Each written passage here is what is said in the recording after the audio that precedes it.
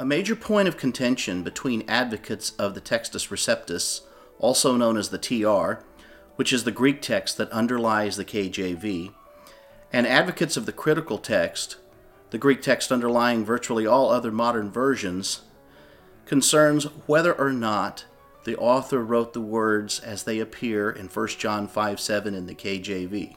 For there are three that bear record in heaven, the Father, the Word, and the Holy Ghost. And these three are one. Given the importance of the Trinity to the historic Christian faith, this passage, known as the Comma Johanneum, engenders much discussion. And one point where the TR advocates perceive they score well concerns the alleged promise of Erasmus, the editor of the TR, to include the comma if one manuscript could be found that contained this controversial textual variant.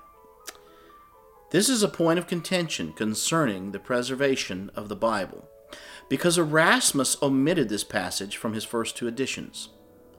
Michael Maynard wrote an entire book about the comma entitled A History of the Debate over 1 John 5:7-8. He chose the alleged Erasmian promise as a primary point of contention. Jeffrey Koo, who is a member of the Dean Burgon Society that advocates a King James-only view, wrote, "One example of deception is the myth Bruce Metzger concocted to question the authenticity of the Trinitarian verse called the Comma Johanneum." Koo further wrote, "Metzger's story has been parroted as if it is gospel truth.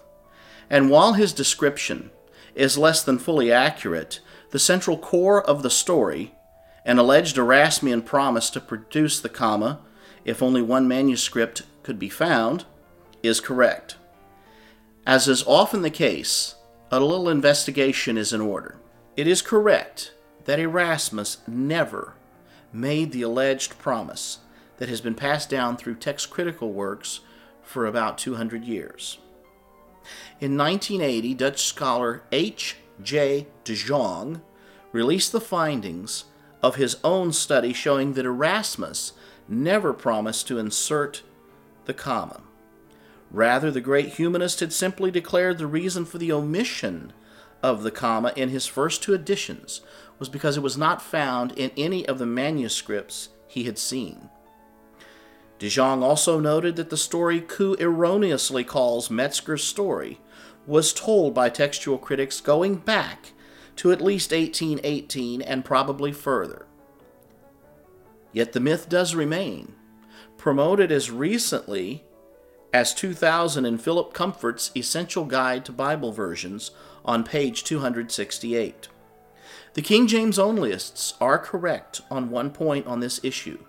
According to the knowledge we presently possess, Erasmus never promised to insert the Comma Johanneum into the TR tradition if a manuscript could be found that contained it.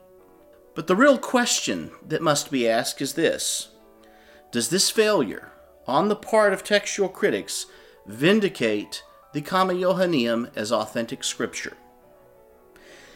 King James Onlyists triumphantly declare the Erasmian promise as a myth. But whether or not Erasmus made a promise is irrelevant to the larger picture.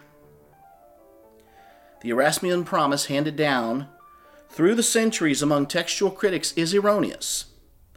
But this does not affect the larger problem for advocates of the comma, namely the lack of manuscript attestation. An unknown scholar of the 18th or 19th century misinterpreted a note in Erasmus's annotations, and it was passed on by T.H. Horn and subsequent textual critics, including H.J. de Jong himself.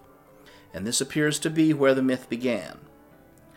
The myth of the Erasmian promise is indeed an embarrassment for textual critics. It shows that some textual critics are no less guilty than other scholars of passing on erroneous information. The myth, however, does not change the manuscript count in favor of the comma at all. There are still less than 10 manuscripts that possess the comma none from earlier than the 10th century. There is still an overwhelming lack of patristic citation in all ancient versions but Latin. The myth shows textual critics need to do their homework. However, it does not provide supporting evidence for either side in this view. Despite the dropping of this particular argument, the overwhelming evidence still shows that the apostle did not write the comma.